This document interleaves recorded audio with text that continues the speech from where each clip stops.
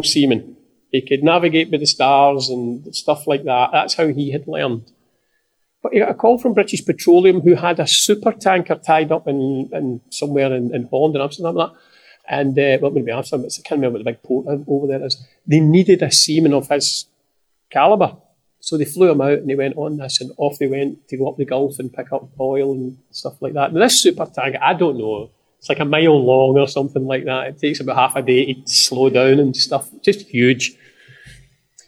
And he was on the bridge one night, and much to my father's sort of dislike, British Petroleum had brought in a new ruling that junior officers could now bring their wives to sea with them. Now, my dad, he comes from that, a woman on a ship was bad luck, it will sink. Right, he comes from that generation.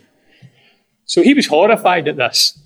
But I mean, this super tanker, it's like a small village, it's that big. So they have married quarters and that. But he was on the watch, and he, as a seaman, he's control the con on the wheel. And at that, a junior officer came on, and he brought his wife on the bridge. And at that, he says, I'll take the bridge, McLaughlin. So my father steps away from the wheel. It's now his responsibility. And he's showing his wife, and he's telling her all about it and this and that. And he says, what I'll do is I'll show you how to steer this, how we steer this beast. And he flicks off the autopilot, or whatever they call it, and starts to, and it's only a small wheel, but this monster flicks it off, and my dad's does not say it. And the next minute there are alarms and klaxons going off everywhere. This thing's that huge. It starts to go off course. And it's all going off. I think they call it sway. Is it sway, David? Don't they call it sway when it goes off course? I always remember my dad saying this, in a ship there's 6 angles or 6 degrees of movement in it. You can go that way, that way, that way, and all this. So it started to sway off course. The next minute the door burst open. The captain came in, he's got his hat on and his jacket over his pyjamas. What's going on? So they go, oh, and he says to my dad, get us back in course, McLaughlin. So my dad, back up. Right? And that's on course. The guy had knocked it off the course that it was on, and it just drifted away. And when Samuel, in this piece of scripture, appoints his sons, that's what happened. He just a wee slight thing, it's a nothing, and the next minute we're all heading in the wrong course. That happened there. And that was a disaster, because his sons turned out to be scoundrels. And the last time someone had appointed their son, I think, was Gideon, son of Abimelech, was appointed. And it ended up in civil war among the tribes. So God knew, don't appoint family members to be hereditary. Don't appoint them, it's not good. And with him appointing these corrupt sons, this gave the people of Israel the excuse they wanted to vent their grumbling. We all know, if you've read your scripture, one thing about the Israelites, they are a grumbling nation. Moses was the grumbled them all the way. And they grumbled. And this gave them the opportunity to vent their frustrations and their grumblings at Samuel. And they pop right up, and they point at him and they say, give us a king. We want a king. And they use his corrupt sons as an excuse for this king. And they point at them. But the point at his sons was just, they were dressing it up. They were dressing up what their real motives and their real issue was. It was a smoke screen. But they also, because they give it away, they also give it away. They partly say, it's your sons, but we want a king who's going to go out and fight our battles. When I'm reading that, I was thinking, wait a minute, the problem is these guys are corrupt. What's this? We want somebody to go and fight battles for us. Where did that come from? You've got a God that does that for you. What's happening here? And their argument and their reasoning sounds reasonable until we understand what's going on round about at the time.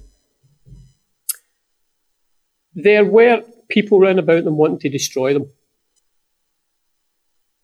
And their solution to that was to have a king who would fight for them. So what they say is, get rid of your corrupt sons, plus give us a king to deal with these people that are on top of us. And we need to pause here Because on top of this argument with Samuel, Samuel's also taken the huff because they've rejected his sons. God must have been looking at this mess and what is happening here? Samuel's taking the huff. They've rejected my sons. I can sort of understand that as a dad, and anybody who's got children. Somebody rejects your kids, you're never too pleased about it. You're never happy about that. And God has to cut through all this nonsense that's going on. And he says to Samuel, look, see all this that's going on? It's not about you. This whole mess that's going on is about me. This is about God. This is about their issue with me. It's not about their issue with you.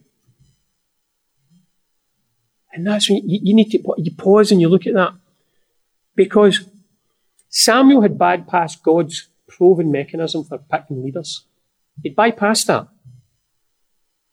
These are people who've rejected God. The God that had led them from slavery, who'd given them victory over their slave masters, who'd led them through a wilderness, who'd fed them, who'd given them a homeland, and who'd dealt with every enemy that had come against them. And for some bizarre reason, they don't want this God anymore. They want to go their own way. And on top of that, through Judges, every time they sinned and turned away from God, he always took them back. But yet they want someone else to lead them now. A strange behaviour. And just before God lets them go on their way, he gives them a warning. He said, look, this king that you're going to pick, he won't be like me. He won't look after you. He won't give to you. He's going to take everything from you. He's going to take your sons, your daughters, your property, and in the end up, he's going to make you a slave. Is this what you really want? He's given them a warning before they go any further. He's given them a warning. And they seal their fate with a resounding yes. This is what we want to do. Fair enough, Samuel. Give them a king. Give them a king. An earthly bound king. A puny king. And by any standards, this is a mind-bogglingly selfish act of stupidity. If you look at their experience with God as their king, and they've been warned about what's coming, if they pick an earthly king, and they go ahead. It's mind-bogglingly stupid. Which begs the question, why? Why would you make that decision? Because, let's be honest, it's not just a case of faulty logic. You know, they've looked at the situation and went, well, this, and this, we better do this.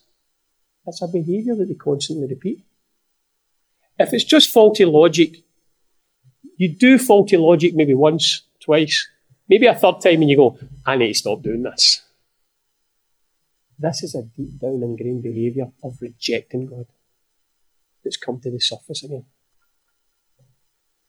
And God points that out to Samuel. He actually says that to him. In Samuel 8:78, it's not you have rejected, but they have rejected me as their king, as they have done from the day I brought them up out of Egypt until this day, forsaking me and serving other gods.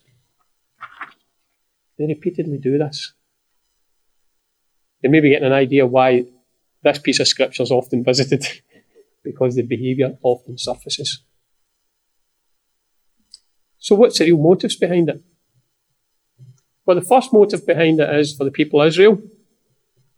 Comes in the clue in Samuel 19-20. We want a king over us. Then we will be like all the other nations. The demand to be like all the other nations is a direct contradiction of God's command to Israel. You will not be like the other nations. You will be set apart. You will be set apart. Exodus, I will take you as my own people and I will be your God. Their distinctiveness was to be marked out in the world as God's chosen people. Leviticus sort of brings that in, focuses that a lot neater when it says, I am the Lord your God. Consecrate yourselves and be holy, because I am holy. It pins it right down to what's going to make them different from everyone else. Now, when we use the word holy, we tend to use it as solely as moral purity, doing the right thing. In scriptural terms, particularly in this context here, holy has a deeper meaning, a wider meaning. Yes, it does mean the moral righteousness and purity, because that's a feature and a character aspect of God that we need to reflect. But it also means to be set apart, to be unlike, when holy is used in this term. They were to be unlike the other nations. They were to be distinct. Yet here they are, clearly saying to God, we want to be like them. We don't want to be holy. We don't want to be holy anymore. Because the truth is, being holy is hard in this world. It's hard. It has always been hard. The experience of the whole Israelite nation, it's been hard. And it's just too difficult. Because being different is hard in humanity. We can see that even in our own world today. Ask a child that comes from maybe a poor, broken, disruptive home, who's maybe, isn't fed as well, doesn't have the in clothes in a school playground. Ask them how easy it is to be different when they stand out. It's not easy to be different. Ask the man whose skin colour is different from everyone he sees on a daily basis. Everyone he works with, everyone he talks to, everyone he goes to the shop, everywhere he sits in his church. How easy is it to be different? Ask the mother who's a migrant mother who's at the school gate and who has a different way of dressing and a different way of speaking from all the other mothers. How easy is it to be different? Human beings do not like to be different. We don't like it. I was thinking of this. When I was a kid, I'm hoping it doesn't happen nowadays, but there was no such things as protecting kids and being inclusive and all that. So the kids when I was younger, if you had red hair or if you were a bit overweight as a kid, you were singled out and you were treated terribly. The other one that came to mind was, you don't see it now, but when I was young, you used to see a lot of kids with a patch over their eyeglass. Right? And they would get called horrible names because they were different. Israel was called to be different, and they didn't like it. They didn't like it. They were called to be a model people. They were called to be a light to the nations. They didn't want it. They rejected their identity of who they were called to be. They wanted to be like other children in the world. So that's the first motive they have behind demanding a king. It's too hard being different. It's too hard being holy. And that hasn't left us. Because the church today is under that same command. The church is called to be holy. The universal church, we're called to be holy, to be different, to be set apart from the communities that we're in, to be hallmarked by God's holiness. Now, Peter puts it like this: but you are a chosen people, a royal priesthood, a holy nation, God's special possession, that you may declare the praises of him who called you out of darkness and into his wonderful light. There's a juncture here where you could easily, when speaking about the holiness of the universal church today, you could easily go into a full evening of pointing out the unholiness of every other church. There are lecterns and pulpits full of people full of Christians pointing out the unholiness of other Christians. I'm going to have to leave that to them tonight. That's not my calling on that front.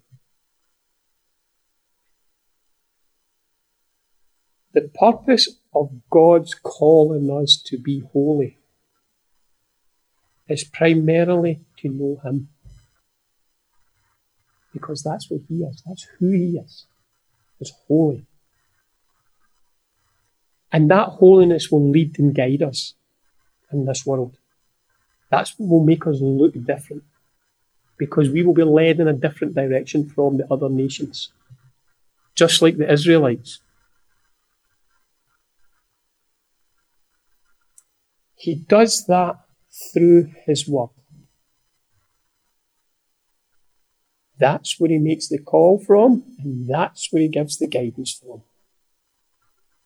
It's certainly not out of the hearts of men. I tried to be holy for a long time and it just did not work. I ran out of steam pretty quickly. I just couldn't do it. We are to be holy as church, just like the Israelites, distinct and set apart. We're called to be a light to the nations. And we need to ask ourselves on a regular basis, am I set apart for God? Am I a light to my community? That needs to be something that's in our genetic makeup constantly. Because just like the Israelites, we will wander. We need to keep bringing ourselves back. So the first point is that it's hard to be holy. Second one is that it's hard to live by faith. And that's what the Israelites make clear. It's too hard living by faith. That's what they're saying.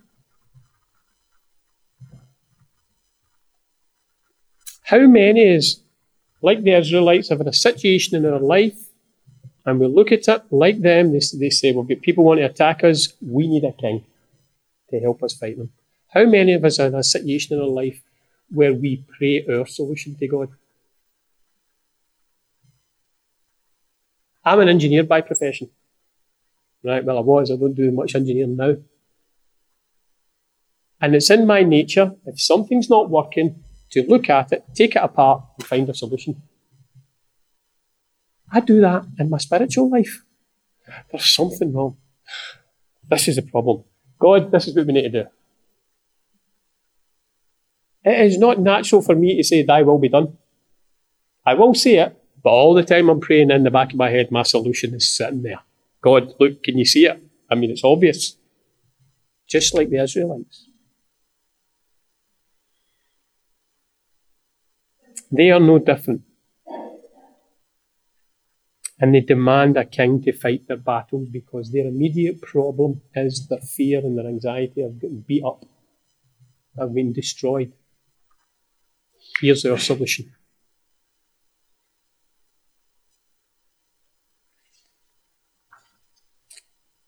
It's unmistakable that they want a king they can see. Because that's what they're telling Samuel. We want a king. We want him here. And we want him now. We want a king we can see. We're tired of working with a king we cannot see. It's too scary. I've had that experience in my faith life. You're in a difficult situation, and I've said to God, okay, God, it's 5 to midnight. I'm terrified. You've got me completely terrified. And there's still silence. And sometimes I've went and provided my own solution, which has never worked out well. And a few times I've waited. They're providing their own solution. They're no longer prepared to take the path of faith. And the path of faith is about repentance, prayer, deliverance. They no longer trust God to turn up for them. They have a history of being rescued by God. Time and time again. Of being fed by God. Of being protected by God. Of being taken back by God. And yet, they don't want Him. They've rejected Him. It's too hard, God. And the bit that makes it hard is the road of faith, or the path of faith. It makes demands on you. You can't just stroll down it. It makes demands. You've got to be committed. You've got to be honest. You've got to trust. You've got to trust. And the one thing in the faith life that you do need is patience. All scriptural virtues. But virtues that this world rejects. They reject it. And it's not a new phenomenon, as I've said. Since the Garden of Eden, we've been rejecting this. We've been rejecting the road of faith. We've been rejecting the road of holiness. It's a repeated behaviour. And the Old Testament is awash with the rejections of God. And most of them based on that. We are not prepared to be holy anymore. And we are not prepared to walk without sin. But there is no rejection of God more horrific and stark than the rejection of God in the Old Testament, in the New Testament. Out of all the rejections of God, it's the most horrific. The very descendants of the people who are demanding a king of Samuel, the very descendants, when the Son of God stood before them, it says, here's your king. The descendants of the Israelites shouted, we have no king but Caesar. We have no king but Caesar. They didn't even want a king like all the other nations. They actually took a king from one of those nations to be their king. A living in the flesh, face-to-face rejection of God. They rejected the Messiah king that God had promised them.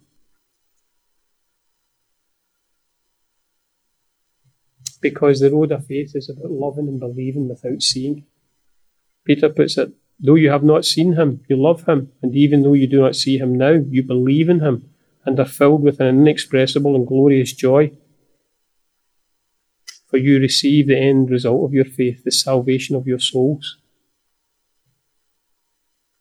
Human beings do not want to walk without sight, and they don't naturally want to walk in faith.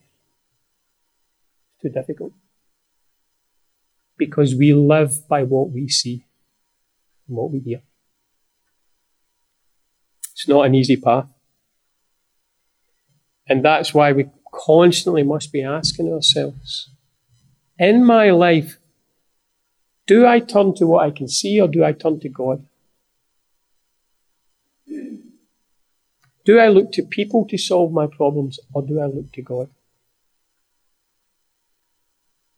When I'm anxious, do I turn to God first or do I go and cling on to someone? When I'm lonely, do I go and cling on to someone or do I go to God first? It's not saying that you don't go to someone. You've got to go to him first.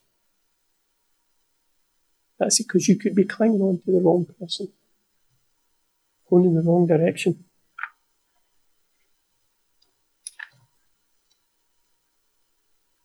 The other aspect of it is my faith in God. Is my faith in God? Is my security in God? Or is my security in my job? Is my security in my bank balance? I lived that for a long time until my bank balance was taken away from me. That's an interesting experience.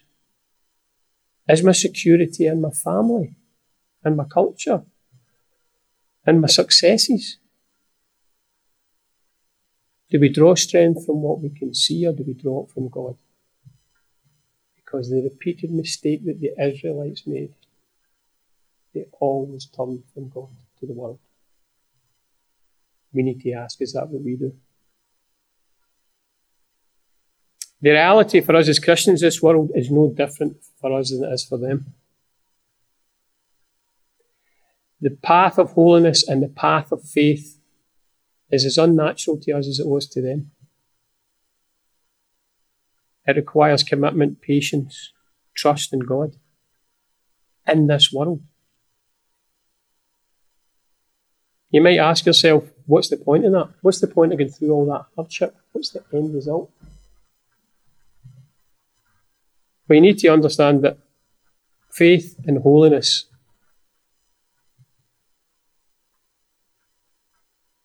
the hardship is not caused by them.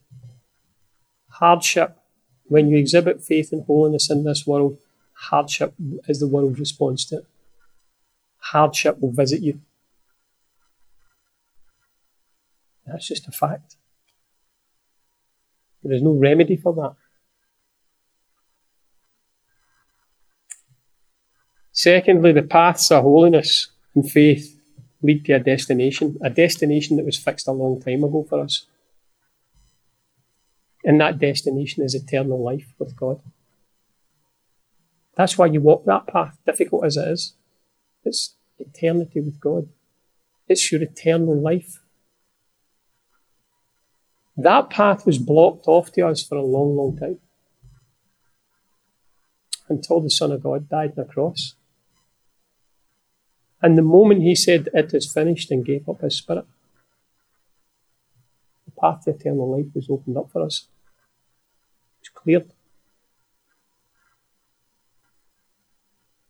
The path of holiness, the path of faith. That's the ones that we need to walk. And you know the beautiful thing is, we've got a chart of that path. We've got the chart right there. That's your chart. I'm walking towards eternal life. Don't be like the junior officer on the bridge of that ship that switched off the compass. Don't do that. Because your whole course will just be away.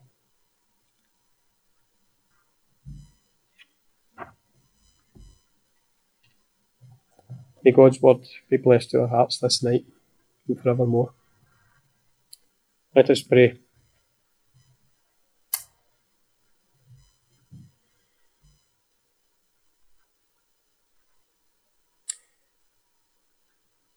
Heavenly Father,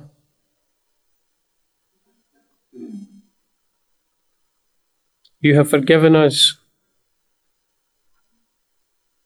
the most grievous of sin, the rejection of you, the rejection of your Son. Father, we are not worthy for the gifts that you give us. We are not worthy of them. But like the Israelites, you repeatedly took them back. You take us back through your Son, our Lord Jesus Christ.